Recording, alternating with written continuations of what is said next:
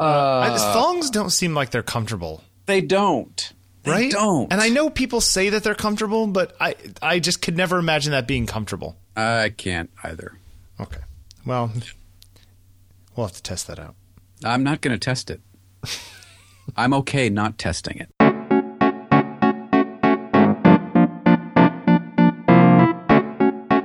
We're rolling. All right. Tuesday, November 10th, gang. The leaves are falling. Are they falling down there a lot still? Oh, yeah. I raked leaves yesterday, and then... Are you sick of it yet? No, I liked it. Okay. But today it looks like because there was rain. Yeah. And it looks like I didn't rake anything.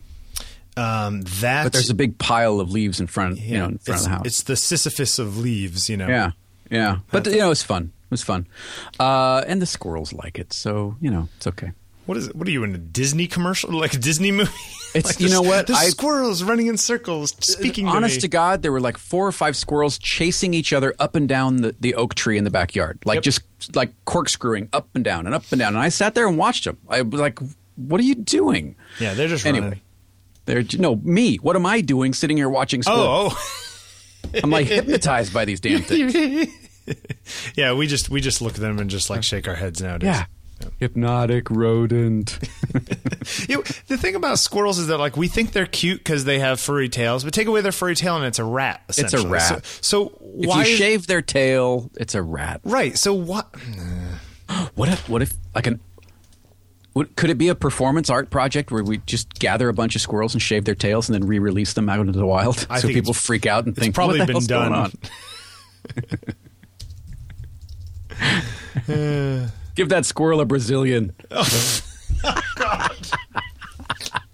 All right. It is episode. All right. Yeah. Where are we at? 185. 185.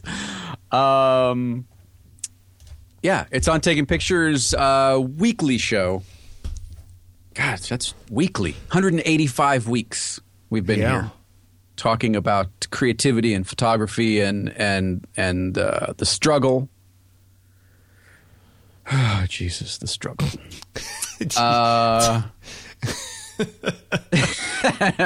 My name is Jeffrey Sidores, and with me the post. Oh, Jesus, I almost said the post-op. post-op Bill Watts. That's different. That's different. The post illness. You're climbing out of it. I'm climbing out of it. Yeah. Since we spoke last week, I've essentially lied in bed and drank Gatorade. So.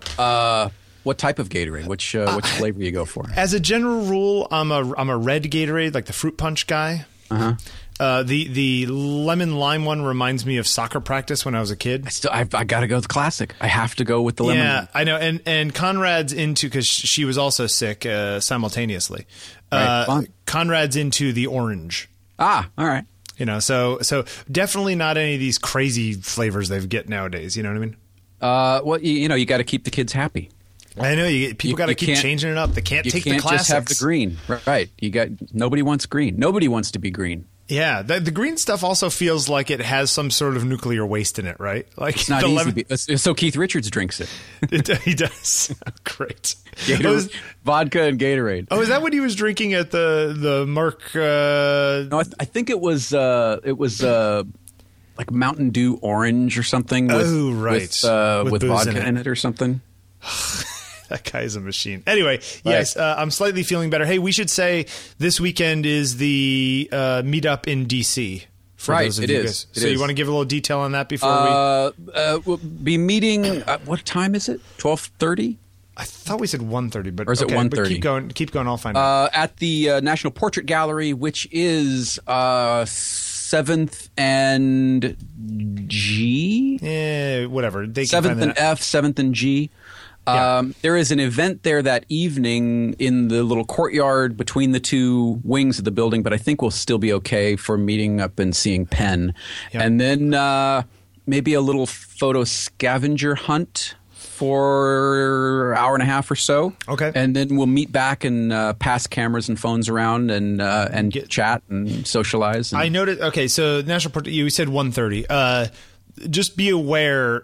Well, the Portrait Gallery is on which side? Is it on the south side or the north side? I always forget because that building's like one big block. As you walk in, it's actually the American Art Gallery is where the thing is. Oh, okay. Well, that's different. Okay, it's on the left. Okay, so when you walk into the building, if the courtyard is open, we can meet in the courtyard. But if not, we can meet in the lobby beyond the courtyard, which is in the building off of. Oh gosh, what is that?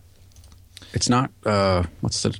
See, it's all like one big square there, yeah. Yeah, but it's on the northwest corner of the building. Okay, there we go. That's what we need to say. Yeah, and there's a Shake Shack right there, so if you want to get a black and white shake. Yeah, but you don't like the burgers. They're no In-N-Out burger, I'll tell you that. You'll enjoy it when you go back to California, so right. Just to go to the burgers.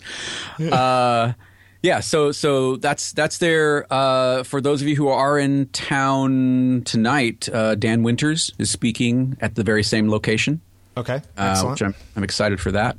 And then I think there might be a small contingent of people going to shoot the monuments once it gets dark. Yeah, once it's like sunset or so, which the sun sets pretty early, so it won't be a late night.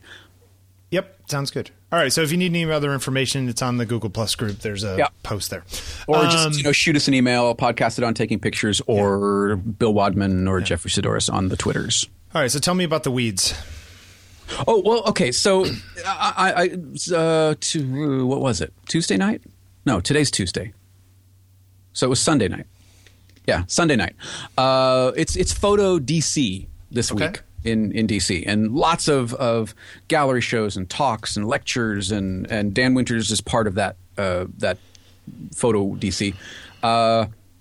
Sunday at Busboys and Poets, which is a small chain of cafe / bookstores here in DC.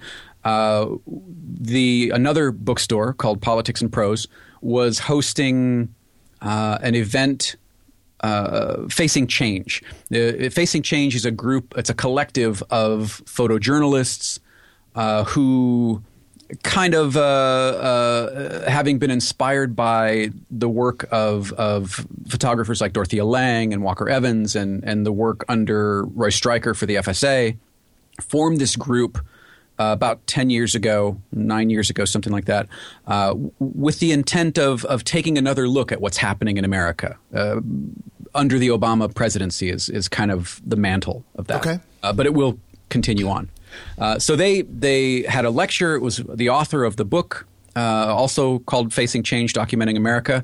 And then 3 of the photographers that are part of the collective were also on hand to do a Q&A. And it was fantastic in that it was a group of people interested in photography and photojournalism just asking questions of people who are spending their days and evenings sharing stories, making stories, documenting what's going on in America at the moment, from a variety of different standpoints, whether they're social issues or social justice issues or political issues or race issues, or all these kinds of things that are represented in the book, which is terrific. And one of the guys that I was talking to afterwards is a guy called Andrew Lichtenstein, and we were talking about this idea of creating work, and will there be any iconic photos ever again? And his assertion was the likelihood is low because there's so much, number one, being generated, and number two, a lot of the work is so good that it's much more difficult for something to stand out. For something to stand out, exactly. And so we got to talking about, the idea of, you don't. He says you don't get up and go, okay, I'm going to go shoot an iconic photo today. Right. You go do the work, and sometimes you get lucky. Yeah. Right. And that moniker or that sort of representation of your work as iconic, or by extension art, is not in your hands. It's in the hands of those who view the work. And it was an interesting discussion because I think it's something that we struggle with regardless of what we're making. You struggle with it. I struggle with it. I'm sure a lot of people listening to the show right now are struggling with it as well. You can only get to good. And this is something that listener of the show, John Wilkening, hey, John, came down from Philly and hung out for a day, and we wandered around the city, and John's a pinhole photographer. Yep. And so he was making pinhole photographs, and we were talking about this as well, the same kind of idea. And John, I forget who you said, was it Newman that you said this? But basically the same kind of thing where you can create good, but you can't create great. Okay. Great gets to be decided after the fact. I agree with that. Yeah. You create good. You shoot for good. You shoot for the best that you can make, but beyond that, it's kind of out of your hands. So do you think that the problem is one of perception from the point of view of the global term artist, in the sense that they should give up trying to make something iconic and just make good stuff, and then if something becomes iconic out of that good stuff, that's after you, it's not even worth aiming for? Well, I think there are a few things at work here. You know, there's the idea that that there's the gear idea, right? So if I have a Leica or a Hasselblad or a 5D Mark III or Mary Ellen Mark's FM2, that I'm somehow going to be imbued with special powers. Yeah, the ability to do whatever. Now, if we go back a couple weeks, Casey Neistat, who we've talked about several times, posted a little video on his process and how he does what he does, and talking about it's not about the gear. And one of the examples that he used was if it were just about gear, if it were just about having the right thing, and he used the film Pan as an example, which is kind of an ironically titled film in light of how well it's done or how not well it's done. You know, here's a movie that had, you know, Disney behind it, had a budget of, what was that, $150, $175 million. Yeah, millions of dollars, had winners of Academy Award. Well, what's his name ever win Academy Awards? But yeah, you can point to and it. And it tanked. Yep. Okay, and by contrast, he pointed to a film that was shot on a phone, cost $300 and some to make, right, and it won, you know, all of these awards and accolades for documentary film for that year. Yep. So this idea that you know, we still are stuck on that part of it for some. Yep. That's part of what we wrestle with. And then so I'm walking around with John, who shoots with a Holga pinhole camera. Yep. Okay. So what was it, John? Like he's in the room. John, tell me. So $30 camera, sure, $40 camera, something like that. And he is producing. Not only is he prolific, he's out shooting all the time, but he's shooting in a way that is becoming kind of stylistically unique to him. Okay. So he's creating this body of work using the tool at his disposal, and it's an interesting story. We're gonna talk about it in detail another time, but it's an interesting story how he got there. So there's that part of it. There's this part that you just kind of hinted at as well, where we shoot or we make this work, and then what we do with it, we can't control that. Yeah, your initial thing you were talking about, where you said. The guy's theory was that there will be no more iconic photos and all that kind of stuff. I wonder how that changes the mindset of the people making photographs nowadays, and if it, to the point where I wonder if it turns some people off, in the sense that, like, if what I make can never stand on a wall next to my hero's work, even have the chance to, because the world has changed so much that mode is meaningless. I think for some why do people, I bother? Yeah, I think. Well, look, it's we've talked about this before. It's part of the reason that I stopped painting. It's part of the reason that I am in the weeds often, is because I still get stuck there. I still get stuck there. Yeah, you know, it's it's iconic after the fact. Yeah. Yeah. I mean, I think that there will still be iconic. Is there still iconic music? Last night I was taking pictures of a friend of mine, and I put on. Lately, I've been into Jackson Browne. Right, I've been listening to Jackson Browne.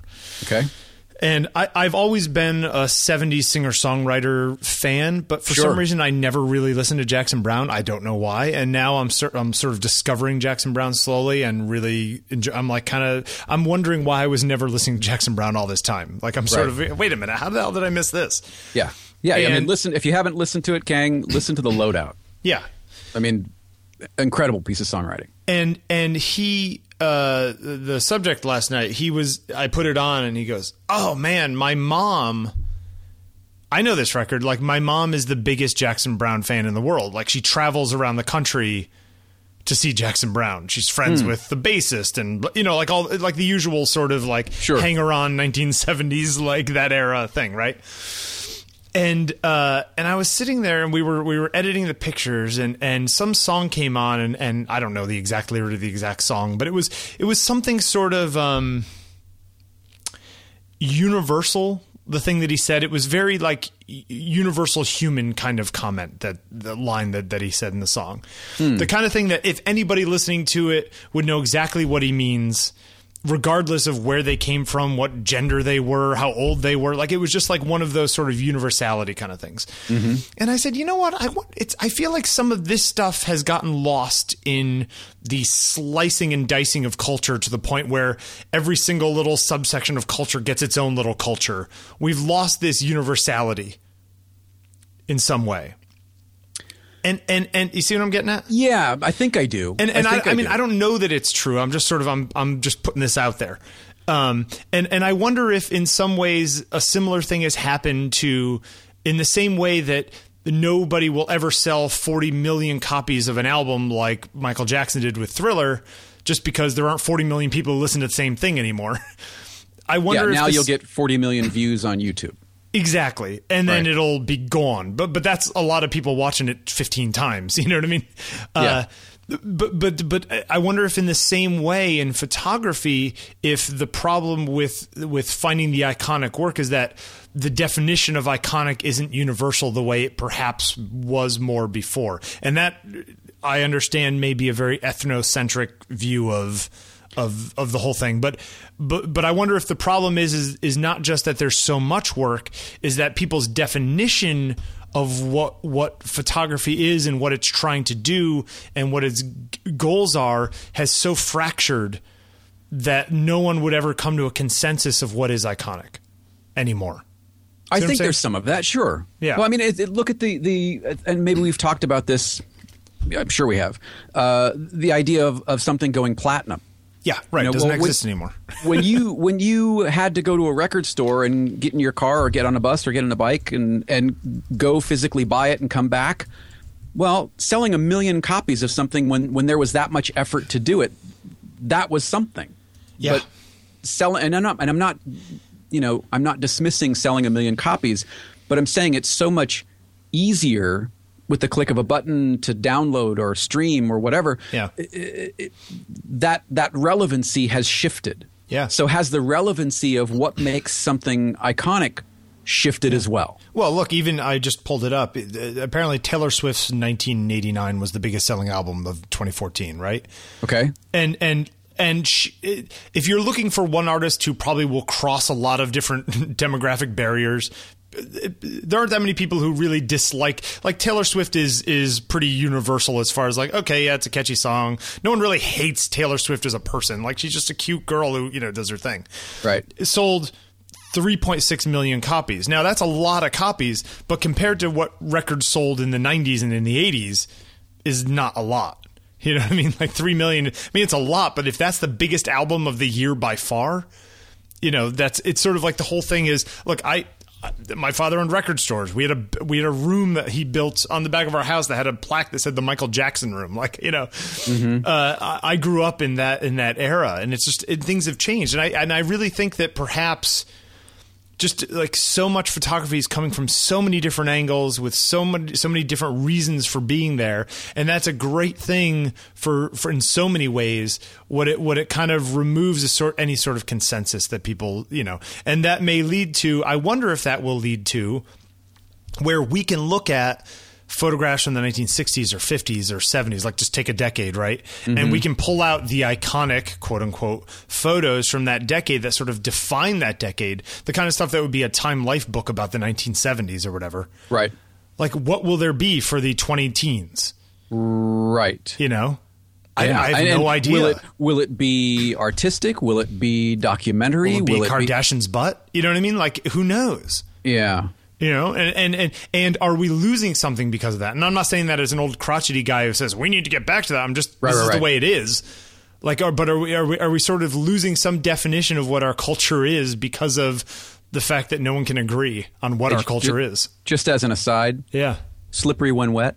Yeah, how many copies? 12 million. See, that's what I'm talking about. Boom. Right? Like, would you think that Slippery When Wet sold 4 times like Taylor Swift's biggest record? Sit down, Taylor. Yeah, exactly. Yeah. Hey, Taylor, you give love a bad name. Oh, wow. Hey, you still living on a prayer, kid? That's right. You're living on a prayer. You're going to outsell us. Come on now. Yeah. Anyway, so... But you're not even halfway there. Oh, really?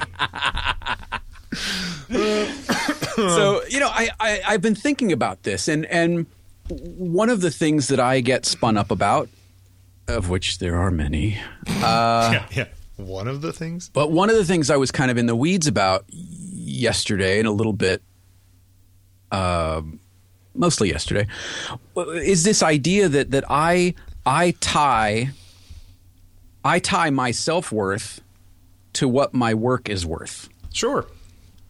So... I mean, I do too. Yeah, and so it's a dangerous thing to do, but at the same time, if you don't do it, isn't there part of you that feels like, well, then what the hell am I? Then what am I risking? You know what I mean? Like, I got to put something on the line, and that something feels like it should be my identity. Yes. Although that's incredibly dangerous, and to the old people in the crowd who may have gone through this, is just like, no, what are you out of your mind? You're not your pictures. You're not your writing. You're not your... That's the thing. That's the spin up is I do this show, or I do, Crafted Vision, or I write or whatever. Nobody sees it, or it doesn't generate the kind of income that I think it should generate. Yeah. So that means I'm worth less. So why put it out there? Because nobody's going to see it and nobody's going to pay for it anyway. Yeah, sure. Sure. And I'm sure that there are people out there listening going, yeah. I've been shooting and shooting. Go ahead. Sorry. Where does it go? Yeah, I thought you were saying, like, people are like, yeah, Jeffrey, why bother? Yeah, no, there are probably plenty out there that are thinking that as well. There's a few of those for both of us. Yeah. So it's a dangerous sort of rat hole or rabbit hole. You can't. It's like at a certain point you can't go there because look, how many times have you and I discussed how much hard work and meritocracy isn't the end all be all, right? It's not necessarily about the quality of your work. Yeah, and if you think we've discussed it a lot on the show, we've discussed it for as many hours off the show. Yeah. And about the show in some instances, right? So should we have 500,000 people listening to us talk about this stuff? Maybe. Yes. Sure. Great. But so you can think that, but then there are times that you obviously can think your way out of it, but then you fall back into it. What keeps you falling back into it? That's the $100,000 question. What keeps me falling back? I don't know. I feel like I'm doing the work. I feel like I'm moving the needle, but I don't know towards what. I can't quite see that. Yeah, but maybe the thing that you're pushing the needle towards is its own reward. Okay, here, think about this. What if it was a black box? What if you made this stuff, you put it out there, and you never found out how many people were listening to it. You never got comments back. You like you weren't allowed to, right? Like you were submitting it into the void. Mm-hmm. Would you be satisfied with the work you're doing? See what I'm saying? Yeah, and I don't know how to answer that. Some of it I would. Some of the things that I generate, whether, whatever that is, the printed page or photographs. Is that the kind of stuff you make when you get spun up? Wow. Come on, generate spun up. Yeah, I got you. Go ahead. I got you. I don't need your static, mister. Oh! Anyway, some of the things you do. Part of me thinks that we, more often than not, the simplest answer is we need to get out of our own way. Yeah. And sometimes you get so far in the weeds that you can't see that. Yeah. You can't see, I'm so in the rough. I had to just allow myself to come out. I couldn't force myself out. And I was there, and it felt like things were just stacking and stacking and stacking. And, then I woke up today and I went, okay, how else can I see this? Yeah. How else can I see this? I was listening to Ron Howard was on Nerdist yesterday.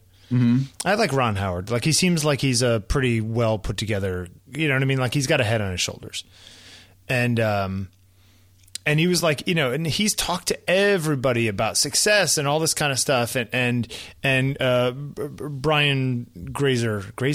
Mm-hmm. Was with him too, given his little. It's funny because Brian Grazer is so much more like producer-y than whatever, and he was saying that they made Splash, and Grazer apparently co-wrote Splash, and Splash was this huge hit, and then the next movie he wanted to do, and I forget what he said it was, what they were the studios were giving him crap about it and like kind of turning him down and all this kind of stuff, and he's like, what is going on? Like, I just made you a huge hit. Like, when will you trust me? When will you think that I'm good enough, right? Mm-hmm. And he said, and then I looked at Steven Spielberg, who's a prodigy, who makes Jaws and made Close Encounters and made, produced Indiana Jones, and he wanted to do E.T. and they put it in turnaround. Like they basically put it on hold. They didn't trust Steven Spielberg before E.T. to make a good movie, right? Right. And he said, Grazer was just like, look, they don't even trust Spielberg to make it. So of course I'm going to get turned down. Of course people are going to say my work is crap. Of course. Now, maybe in this equation, you are both the studio and the producer. See what I'm saying? Mm-hmm. Mm-hmm. You're turning down your own thing. Like, you're I playing am. both sides, and look how much energy gets wasted. Just it like does. button heads. And I refuse to greenlight myself. Sure, of course. Yeah. I sent out those postcards, right before I left. Yeah. And this last week, my plan was to send out emails to all of those people, and I was so sick the last week I just couldn't do it, And so I got to do it today or tomorrow, But like, there's part of me that's procrastinating because it's like, well, why should these people even look at my work? My work sucks. Like, there's that's sitting back there, right? Yeah, like, oh, maybe I should wait a couple weeks. Maybe I'll take pictures that are better, that are worth somebody looking at. There's all those sorts of crazy things going on in my mind. But it's like, that's crazy talk. Well, and did you watch? You see Back in Time? You watch this yet? Okay, this is the Back to the Future thing. The Back to the Future documentary. Can I just say one thing before we get into the deep weeds of that? Yeah. Okay. I'm sick and tired of these like kind of crappy documentaries where some of it is really interesting and then it's a whole bunch of like people that I don't care about talking. There are quite a few of those out there, sure. Yes, I feel like that's like the new thing, like the online only documentary where they have like 15 minutes of really interesting stuff from people you want to hear from, and then there's the guy who's like a big fan of the movie for 30 years, and they talk to him for half an hour, and you're like, what? Or the tribute band that are covering Huey Lewis songs. Jeffrey, I really think that we've like hit a stroke a chord with the community because they really love us because this. Yeah. Anyway, go ahead. Sorry. Anyway, Back in time. The point of it was they, Gale and Zemeckis, had this incredible script. So they said, and everybody that read it loved it. but they couldn't get it made. Yep. So despite the fact that it was really good or complete or whatever, nobody wanted to make it. Nobody wanted to take the chance on it. Yep. And because time travel movies are never hits. Right. You know, and Disney saw it as an incest picture. Yep. That was their big thing. Your mom's kissing the son. Oh, we can't have that. It's funny when you really think about it, though. That is kind of creepy. It is kind of creepy. Yeah, it is kind of creepy. Anyway, so this idea of, I think about things like that. I go, well, it doesn't matter if it's a good X. Nobody's going to want it. Yeah. But I have to, and we, listeners, we have to realize that we are in control up to a point, and I keep forgetting this. So I need to go back and listen to some of these shows, because we keep forgetting that we have control over two things and two things only: when we start it and when we ship it. Yep. Everything else is out of your hands. Yeah. Yep. Whatever it is. So the only thing to do is just keep making stuff. And maybe that's the thing. And you know what, Jeffrey? If you spend the next 10 years having conversations with the people, putting them out, letting people talk to, even if it's 1,000 people that get something out of that, think about what you get out of the conversations and the making of the stuff. Isn't that experience in itself worthy of the time invested? See, for me, when I step back, of course it is. Yeah, but we also want to be famous. Well, or we want to pay bills. Or sure. Yes, fair enough.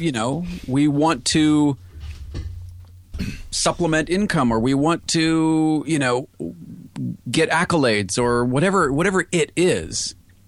It's hard to keep it pure. Yeah.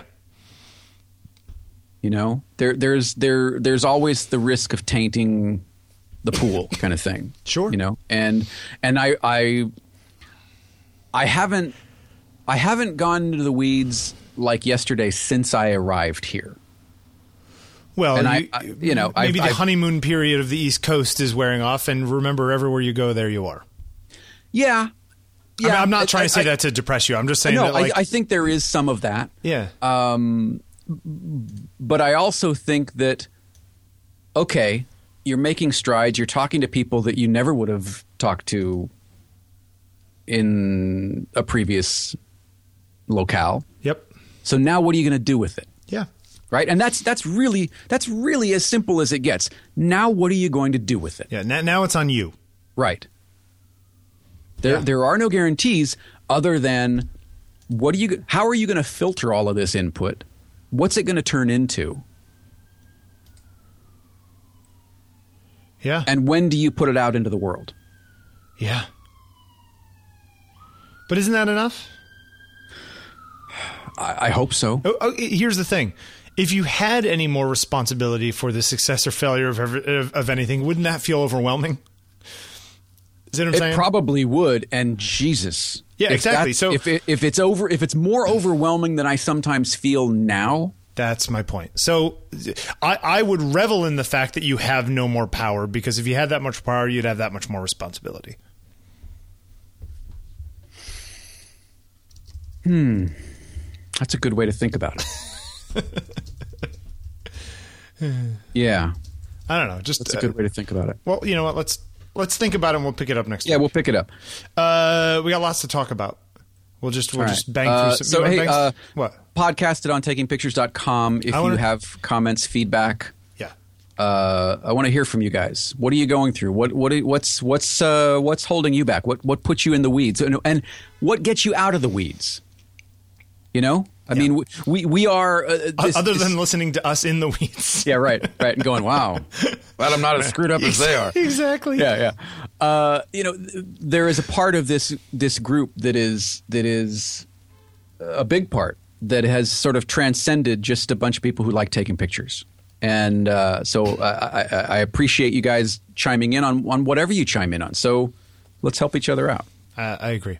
All right. All right. So buying and selling art on Instagram. Apparently this is a thing now. Well, it is a huge thing. Yeah. It is a huge thing. What I find fascinating is the one woman they talk to. I can post a painting and it'll sell before the paint is dry, says Ashley Longshore. Blah, blah, blah, blah. She's selling paintings off her thing for $30,000, right? Or more, sure. Yeah. She has 2,000 Instagram followers. That's it. Like, I'm like, you'd think that if she's selling things for $30,000 or more, she'd have a ton of followers, you know? Right.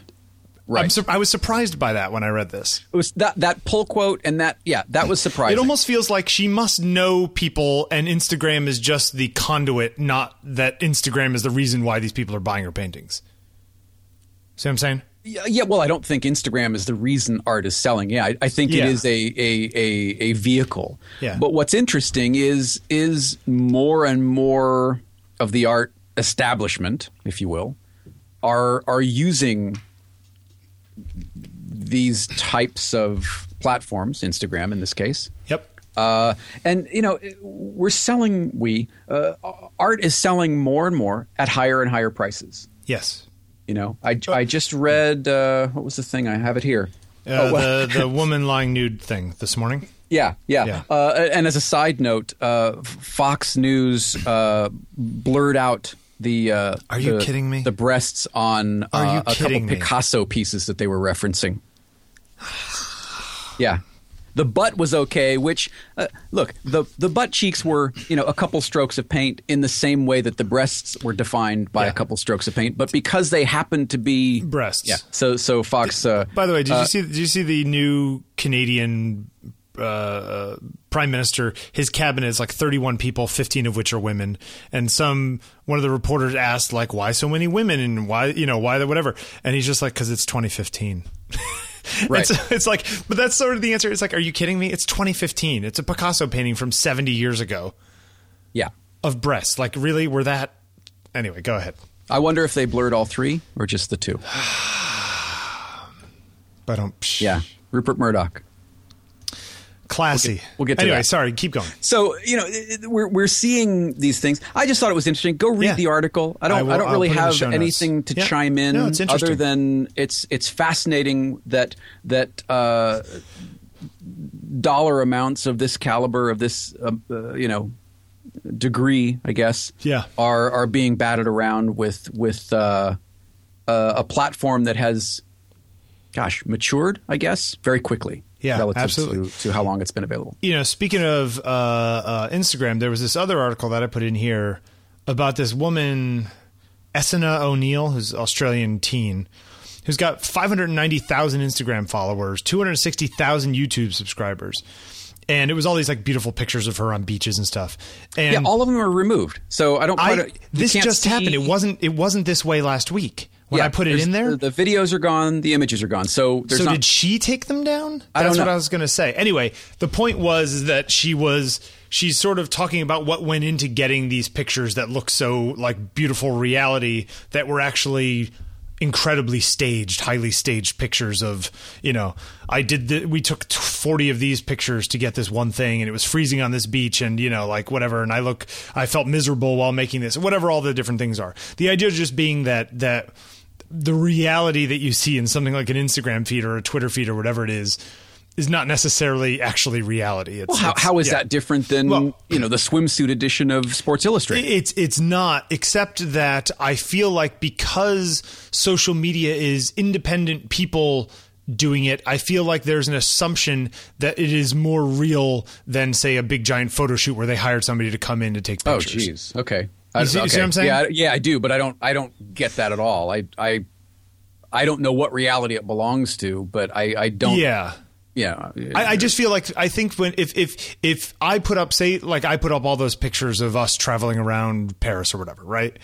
I feel like somebody looking at that pictures can assume that they are sort of seeing what my trip to Paris was like. And in this particular case, it pretty much was what my trip to Paris was like, right? But I could have also made a very highly edited, stylized version of my trip to Paris that had nothing to do with like we stayed in a nice place, but if I stayed in some super crappy 1-star hotel or a hostel, I could also make it look like I'm super rich guy in Paris by shooting it a certain way and by holding an expensive glass of wine or whatever the thing. Or you could walk into another hotel and go, "Hey, here's where we stayed." Exactly, right. We're none the wiser as an audience. Right, exactly. You could completely fake it. And I think that's what she was saying, and just saying that like people would body shame her about things and stuff. Anyway, I just thought it was an interesting read. But you're right. They took them all down. Yeah. I wonder. So you're only getting half the story because you can't see any of the images. Although that in some ways, I didn't mention this last week. When we were at Versailles, did I mention this whole thing? I don't know where you're going, so I can't say. There were these large scale sculptures at Versailles. Who's the guy's name? I can't remember. He's like God, it drives me nuts. Anyway, I'll come up with the name. We can talk about it next week a little more. But he made this one piece that kind of looked like a tube laying down on its side, and some people thought it looked like a vagina and whatever it is. And the guy is ethnically Jewish, the guy who made the art. And it's at Versailles, and at night, vandals came in and spray painted anti-Semitic things all over it. And the artist decided, you know what? If that's what happened, we're going to leave it that way. You know what I mean? As opposed to washing it off. Mm-hmm. And a French court came and told him that he had to cover it up. Otherwise, it was anti-Semitic writing and he can get in trouble for displaying the art. Even though he didn't add the anti-Semitic writing. Right. So it's incumbent on him to undo the vandals because what the vandals did. Right. I thought that was interesting. Find what it is. Anyway, in the end, he ended up covering most of the words with gold paint. So you can definitely see where they were, but they're sort of like the edges of the letters are coming out. So it's like it's obvious that he patched up something that was there on purpose, half-assed, just so you could. It's taken on a new meaning. It's taken on. Yeah, I'll put a link in the show notes. We'll talk about it next week, but it was it's really interesting. Anyway, I will put that in the link in the show notes. What do you think about the National Geographic stuff? Okay. I think it's kind of silly. Okay. So they say that it's a partnership.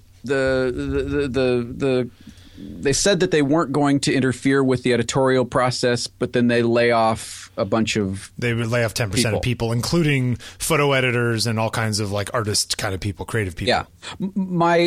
Look, that's one thing. That's one thing. There's another article from Nonprofit Quarterly that I read and I put in here. And this is the bigger picture for me.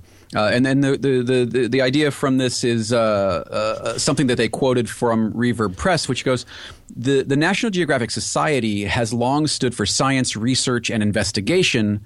Murdoch's companies have long stood against all three. True. The two positions will be in conflict, save Murdoch's company is firmly in control. The editorial changes will therefore be severe and erode the 127 years of publication excellence. For the men and women who brought National Geographic to worldwide prominence, the termination of employment is a tragic end both for hardworking people and for National Geographic itself. So now I said something about this on Twitter, and there was a comment from someone that said, yeah, but the quality of National Geographic has been declining for years. Well, you know what? My comment on that is I haven't actually looked at a National Geographic magazine for years. So are we somewhat at fault? You know what Maybe. I mean? Like, is the community at fault for giving up on National Geographic before National Geographic gets given up to Fox? That's an interesting way of looking question. At it. Yeah. I guess the problem that I have with it is it seems to be such a quick slash and burn decision by someone whose policies and other companies run so contrary or apparently contrary to what National Geographic sort of stands for. Stands for, right, yeah. Well, they were saying that a lot of National Geographic's worth now is the TV show. Mm-hmm. You know, and I wonder if that's. I just wonder what's going to happen to research grants, to the direction of research. I mean, Murdoch's kind of a climate denier, right? Which I don't know how that happens, but okay. Yeah, I guess. Yeah. You know. Well, that's the question. Like, if all it will be now is a label to put on nature shows on television, that's a sad end to an iconic brand. Right. Yeah. Right. You know, much in the same way the sort of somewhat fictionalized end to Life magazine was portrayed in Secret Life of Walter Mitty. Yes, exactly. You know, yep.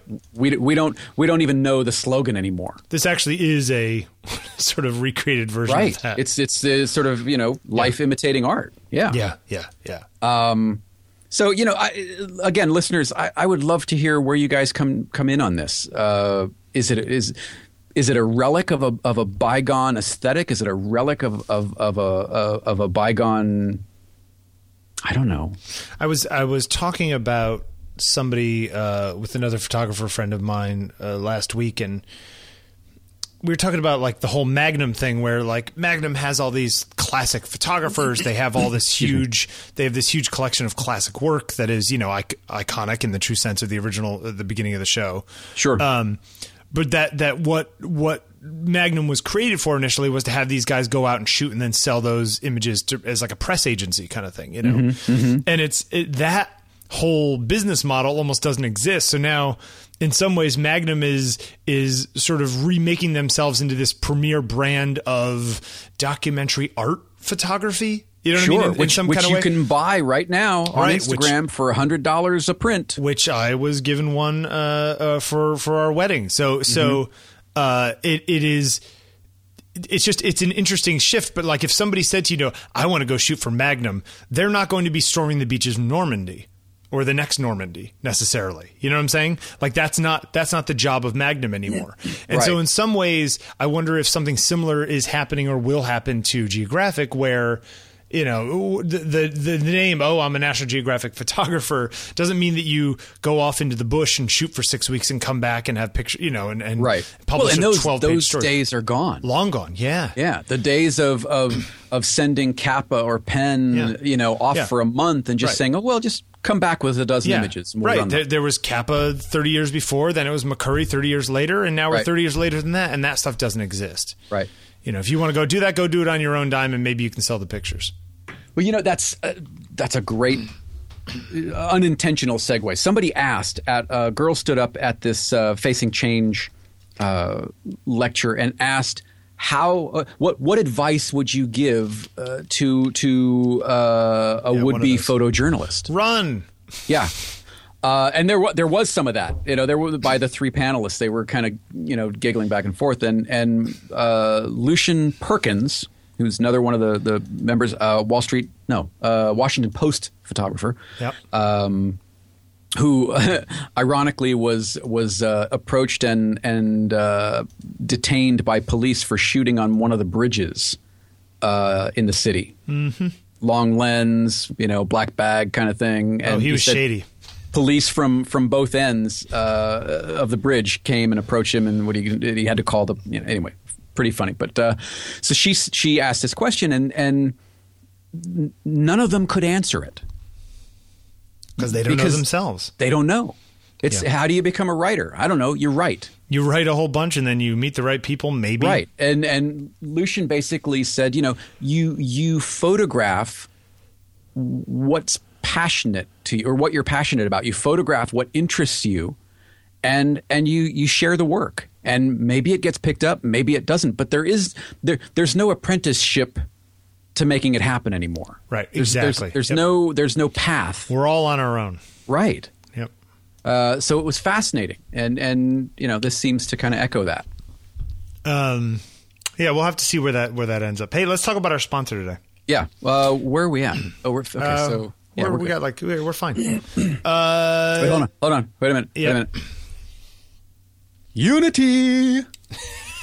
Where does that come from again? Dave Chappelle's impression of Rick James. Right. Yes, of course. When Rick James smacked Charlie Murphy in the forehead. That was cold-blooded. This episode is brought to you by Unity. Unity is an easy and free app that enables your computer to work like a home media server, giving you access to all your media files on your computer from your iPhone or iPad. For more information and to download Unity for free, visit getunity.com/pictures. That's GETYOUNITY.com/pictures. Unity, I like that. We put you in... No. In the, yeah. It's you as in like YOU. We put Unity. You in the nitty. No, I don't know what that is. Unity does a lot of things. You can access and share any of your movies, videos, photos, music, and documents across multiple computers with little to no setup or configuration, which is fantastic. With Unity, all your files are kept secure and private on your own computers, not sitting up on the cloud. Unity just creates a connection that lets you access them remotely. This means you can have access to all your files without taking up any space on your phone or iPad. Since you're all about taking photos, let's talk about Unity's photos features. Look, with Unity, it's great. You can access all your high-res photos stored in your computer from your iPhone or iPad, like we said. You can post photos directly to Instagram that are stored on your computer and avoid the lengthy process of having to email yourself photos, save them to the camera roll before posting them to Instagram, which is still a pain in the neck. You can keep large image files from clogging up the storage on your iPhone or iPad, yet still have access to them. You can view, share, or download Lightroom photos and catalogs, which is super cool. You can access and share any of your Apple photos stored on your computer from your iPhone or iPad if you use that Apple Photos app, which we need to discuss what's happened to that since it's launched. You could privately share your photos from your iPhone or iPad. So if I have to send a photo to Jeffrey of Conrad in a puffy coat, I can do that using Unity. You can print any of your photos to the nearest AirPrint-enabled printer. Have you used AirPrint?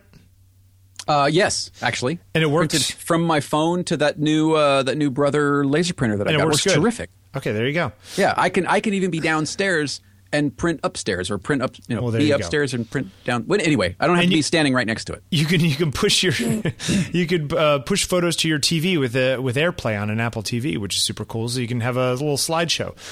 Just install Unity for free and experience a new level of on-the-go access to any of your photos. To learn more and get started with Unity, visit getunity.com/pictures. That's GETYOUNITY.com/pictures. And we thank Unity very much for their support of On Taking Pictures. Unity. You love that. I do. So you have your Nikon, I know, but do you want to buy this one? Because this one is Mary Ellen Mark's Nikon. Well, it's interesting. I agree with one of the comments that was kind of like, it feels a little predatory to already be, sort of monetizing her gear. Yeah. I don't know. Feels kind of weird. Who's the one selling it? What is the deal here? I don't know much about it other than, what everybody else knows. Okay. It's being sold by her estate. 50% of the proceeds will be donated to the Red Cross. Okay. So just 50% of the proceeds. $22.75. Yeah. Where are the other 50% going? That's not a lot of money so far. I mean, it's got 4 days left, but I'm surprised that's, you know what I mean? That's not, I mean, for what it is, it's probably worth what, $400, $300? Nikon FM2 bodies are, $300, $400, $500, depending on condition. Much? Yeah. Okay. Yeah. Plus a 35 lens, which looks a little run down. So yeah, looks like a 35. Let's say it's worth $500 total. Maybe 5 or 6. Yeah. And so it's going for $22.75. But if you want to own a piece of history, it always reminds me of that picture of Winogrand's camera. Yes, that Leica. Yep. Which, you know what, is kind of, I'll put a link to that too, because it's always fun to look at. I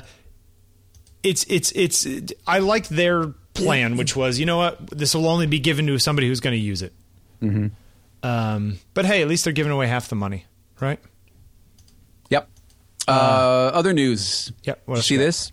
DJI buys a majority stake in Hasselblad. Okay, is Hasselblad really that cheap that DJI has enough money to buy a majority stake in it?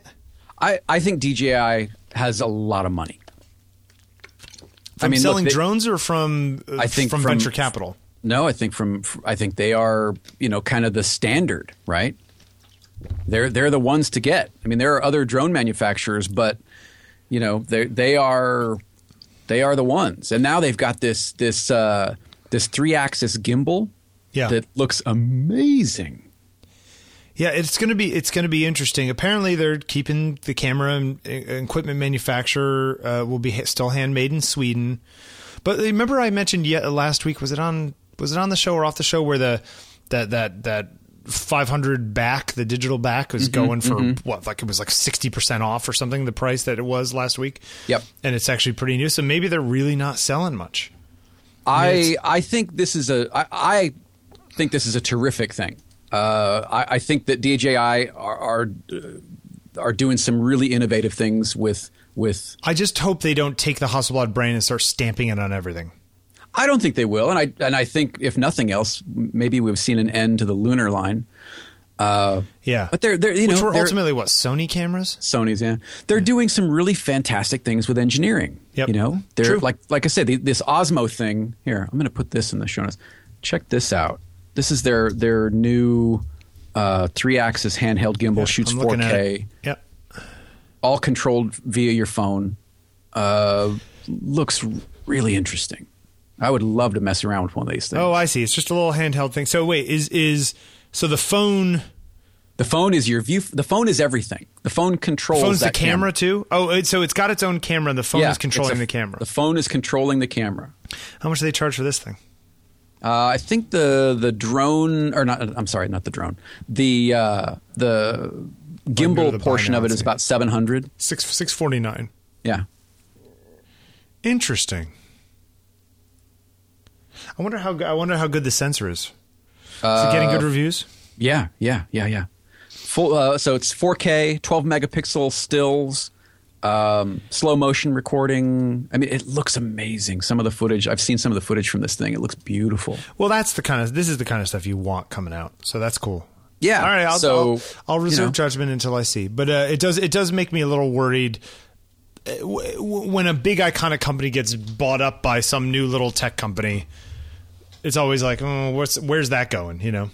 Well, okay. Look, had this been like acquired by Lytro or something, that you'd be more worried. I'd be more worried. Okay. I think that I don't know anybody at DJI. I don't know anybody, that is officially affiliated with them, but they seem to be very sort of innovative and passionate about the quality of their product. All right, then I will give it the benefit of the doubt. So, who knows? Okay, well, let's check it out. But yeah, and if you guys want to send me an Osmo to play around with, I would love to go on. Hey, I watched the video, the little teaser video of the man talking to himself 38 years later. Oh, did you see that? Yeah. So this kid, when he was 18 in the late 70s or early 80s or whatever it is, videotaped himself, basically interviewing himself, but not only one side. And then 38 years later, the guy, now, 50-something? 58, I think. Takes the footage, shoots the other side, and is cutting it together as a conversation with himself years later. I love this thing. It's a good idea. It's cute. Yeah, I love it.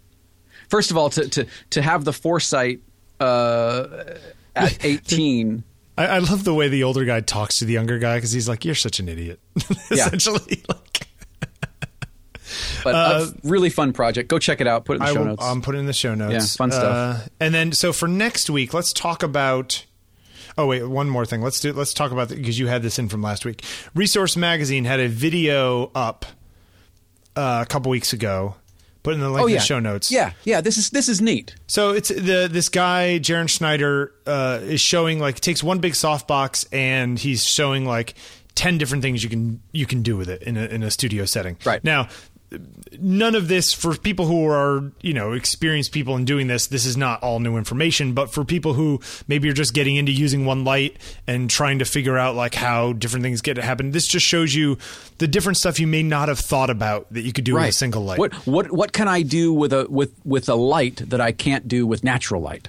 Yeah, exactly. Yeah, and just how to move it around from below, bouncing it off walls, coming from above, all those different things. So if you're into that kind of stuff or getting into that kind of stuff and you want to just see what people do, go check that out. Yeah, I thought it was really fun. Yep, it's very cool.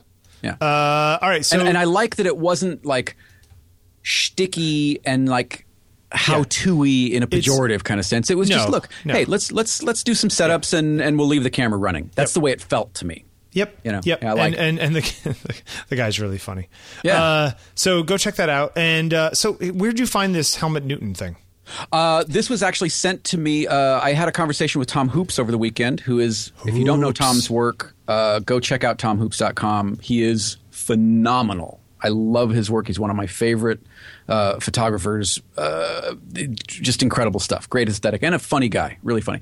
Anyway, we were talking over the weekend and he said, "Hey, have you seen this Helmet by June documentary?" And I hadn't seen it or heard of it. So this is his wife shot video of Helmet working. Is that what's going on? Yeah. Right. And if you've ever seen that one, I mean, talking about iconic shots, it's the shot of Helmet kind of hunched over, looking down into the camera, and we see the butt of the nude model and his wife June sitting there on the set. It's such a fantastic photograph. Yeah. Where he's all creepy in a trench coat. Yeah, he's like in a trench coat. Could he have worn something a little more creepy? Well, at least he wasn't just wearing a trench coat. How do you know? Oh, there it is. It's about 53 minutes long. I'm sure there will be all kinds of good nuggets of interesting stuff to talk about. It's really good. So we'll put a link in the show notes. It's Helmet by June. It's up on YouTube, or at least. And I love that it's not slick. No, it's very 80s high 8 recorder, right? Let's just shoot this. Yeah, let's just shoot this. I'm going to ask you some questions. Yeah. And I'm going to shadow you for a little while you're doing your thing. Yep. So we're going to put the link in the show notes, but we'll discuss it a little more next week. And so keep an eye out for that.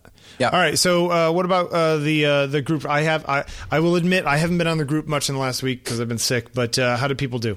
Lots of really good stuff. I'm just going to kind of flip through Dave Lawrence, Bobby Tingle, good stuff. Millie, glad to see you back shooting. Missed you for a while. Cool. Let's see. Martin Rotz. I dig that, Martin. I like your stuff. There's just a lot of good stuff. Jason Martin. Lots of pictures of Freddie drinking beer. You ever notice that? Well, you gotta catch him when you can. Love some of the flashbacks. Robert put up this picture. Took this 26 years ago, but I surely had this assignment in mind. My wife and I are behind the still hanging Iron Curtain in Prague. Some of my family photos were damaged by humidity, and that's why there's a tie-dyeing effect on the borders. Love seeing this. Yeah. Love seeing this look back. So thank you, Robert, for posting that. One of my favorite ones.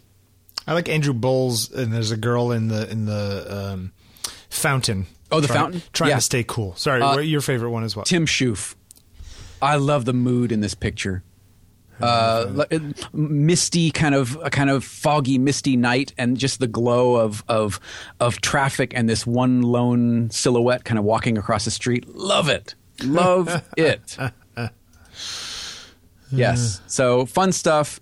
Gardner, your daughter has the patience of a saint. Piper cracks me up. And seems like a total goof. So, yep. Todd Schick, I love Todd's. Yeah, Tim Schiff's picture's pretty great. Yeah. Foggy. Hey, by the way, something I've noticed while playing with some of my phone pictures in Lightroom. Yeah. That dehazing feature really helps. Because a lot of times you get, if not like full-on lens flare, you just like lose a lot of contrast because of flare on the phone.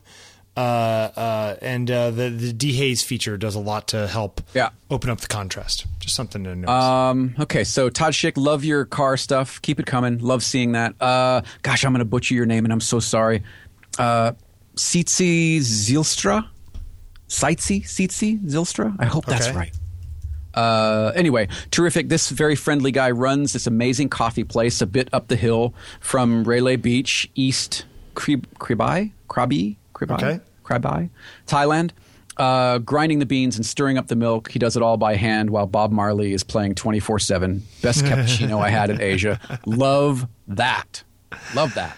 You love cappuccino in Asia? I love cappuccino. I love the hand-done signs. This is just a cool shot. Yeah. Yeah. We gotta figure out a way to print some of these guys and get them out there. Got a book? Should we really double down and do a book? Do an OTP? What if we had an OTP website where you and I pull out the best assignment things, right? Assuming people give permission, and we put them up there, and we let people buy prints. I like that idea. I like prints. I like the book. Some sort of thing where, like, if and keep it with. I mean, some way to keep it within the thing. So let's say if Millie takes a great picture and we moderate it and we say, oh, that one of Millie's really great, and we put it up, and then people can order the print from Millie or something. It's got to be something we can do to sort of spread the wealth. I wonder if there is a way we can centralize the printing. Well, set up a thing on like Adorama Pix or something like that. Something, yeah. So let's noodle on this, guys. Yeah, if anybody has any specific ideas of how we could do that easily, either prints or I still love the idea of a book or both. You know, maybe there's something in there because you guys are just producing such great work, and I know that it'd be nice to have a record of what we're all creating as a community. Yeah, and I mean, I've got prints. I've got a print from you. I've got a couple prints from Matheson. I just bought some of John Wilkening's stuff. I would love to have some of the stuff that you guys are doing. It's such terrific work. Yeah. I love the idea of an exchange, and maybe there's a. I noodled on it months ago that there's like a free tier and then there's a paid tier, and you swap print for print. So let's noodle on that. Maybe we can have a Google Hangout to bat around some ideas, like a Google Hangout brainstorm session. Yeah. Or we could discuss on Sunday. Yeah, let's figure that out. Maybe in the next week or two. I know it's getting to be the holidays, but if we can at least noodle on something, maybe we can figure out a direction forward. So I say we go with tools. Tools? Okay. Yeah.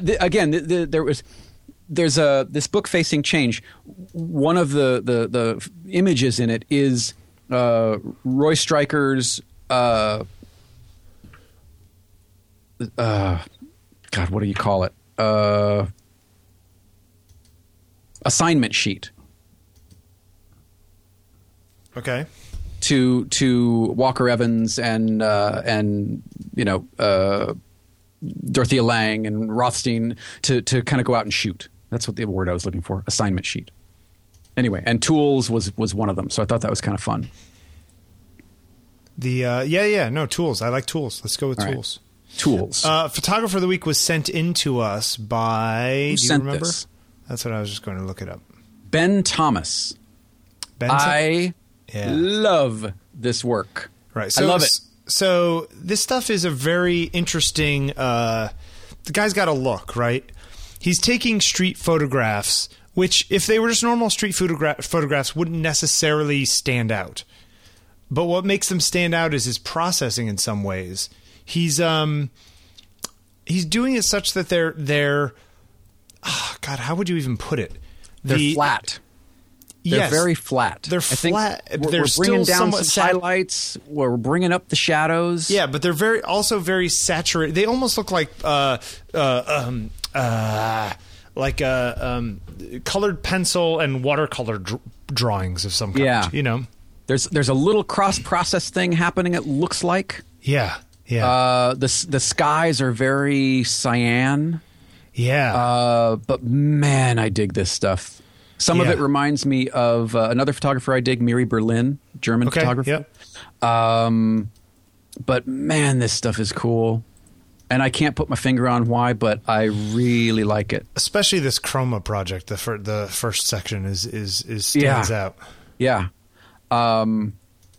This is I don't want to say it's happy photography because that can sometimes be maybe misconstrued, but it is. It's happy. I would put these on my wall, no questions asked. Yeah. Especially these. God, they're so cool. And then anti-chroma, you kind of go the other way. Yeah. We were trying to figure out with wait, who sent it in? To remind me, Ben. I like his. The tilt shift kind of thing has in a lot of ways been kind of played out and looks very gimmicky. Yep. But I really like what he's doing here. Yeah. It was Chris Ainsley. Okay. Yeah. Thanks, Chris. Now this set a session. Yep. This reminds me, if you have not seen Amazon subscribers, Amazon Prime members, if you have not seen Bosch, do check it out. It's an Amazon Prime original series with Titus Welliver in the title role, who you may recognize from Sons of Anarchy if you watched Sons of Anarchy. These pictures give me headaches. They're beautiful, but they give me a headache. Oh, they remind me of the opening titles for Bosch. I love these. Ben Thomas. Okay, I can't look at those right now. I want a print. I want one of Ben Thomas's prints. Well, I'm sure you could talk to Ben Thomas and get a print. I'm going to call Ben Thomas. You should. This is a guy you should interview. It's good. Who's the guy that did a lot of was it David Allen Harvey that used to do the resorts and the beach shots? Is that him? I don't know.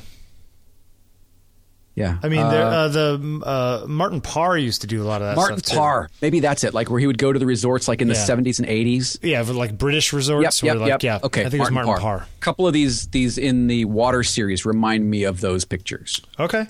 Yeah, I can see that. Yeah. Good stuff. Yeah. So thanks, Chris, for sending this in. I love it. It's interesting. The water series, if that's an older series, it seems like where he figured out the color stuff that he was doing in chroma. Yep. We got to, I'm going to take a couple pictures and see if I can tease out exactly what he's doing there, because that's a really cool effect. It's very cool. Yeah. Nice stuff. About where are you at, Ben Thomas. Good stuff. Ben Thomas, photographer, visual artist, born in Adelaide, now living in Melbourne, Australia. Ben's work has centered around the cities and urban spaces that we live in. This is from his website, by the way, benthomas.net.au. Ben's work is centered around the cities and urban spaces that we live in. His City Shrinker series was internationally acclaimed and considered to be one of the pioneering projects exploring the now popular tilt shift technique.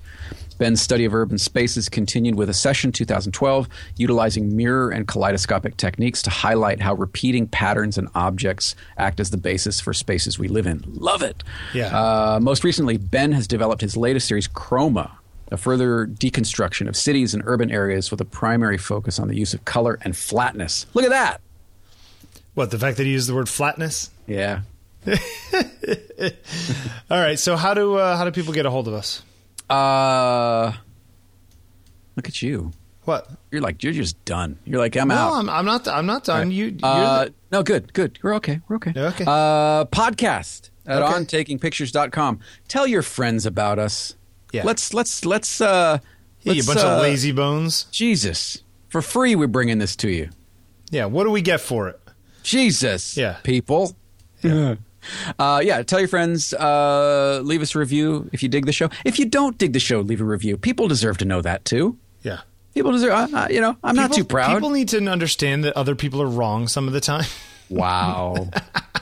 Wow. All right. Podcast at ontakingpictures.com, at Bill Wadman on the Twitter and on the Instagram, at Jeffrey Sidoris on the same. And we'll see some of you this weekend. Yep. In DC. And let's start noodling about next gen meetups, next places. Somebody suggested Boston, which I've never been. I'd love to go to Boston.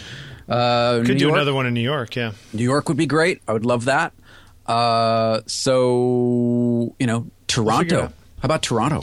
Let's wait till the spring for Toronto. I bet it's cold as hell up there right now. Oh, yeah. Or not now, but it will be very soon. By the time we could plan when it will be cold. Yeah. Okay. So, is that it? Yep, I think so. Yeah, Unless you got something else. I don't think I have anything else. If I do, then I'll add something in the group. Hey, we'll see you Sunday, and if not, we'll see you. All right. Feel better, man. I hope you feel better. Thank you. Yeah. All right. We'll talk to you soon. All right. Catch you later. Bye. Going on and on the way we are for so long. To any fool, it's plain to see something's wrong.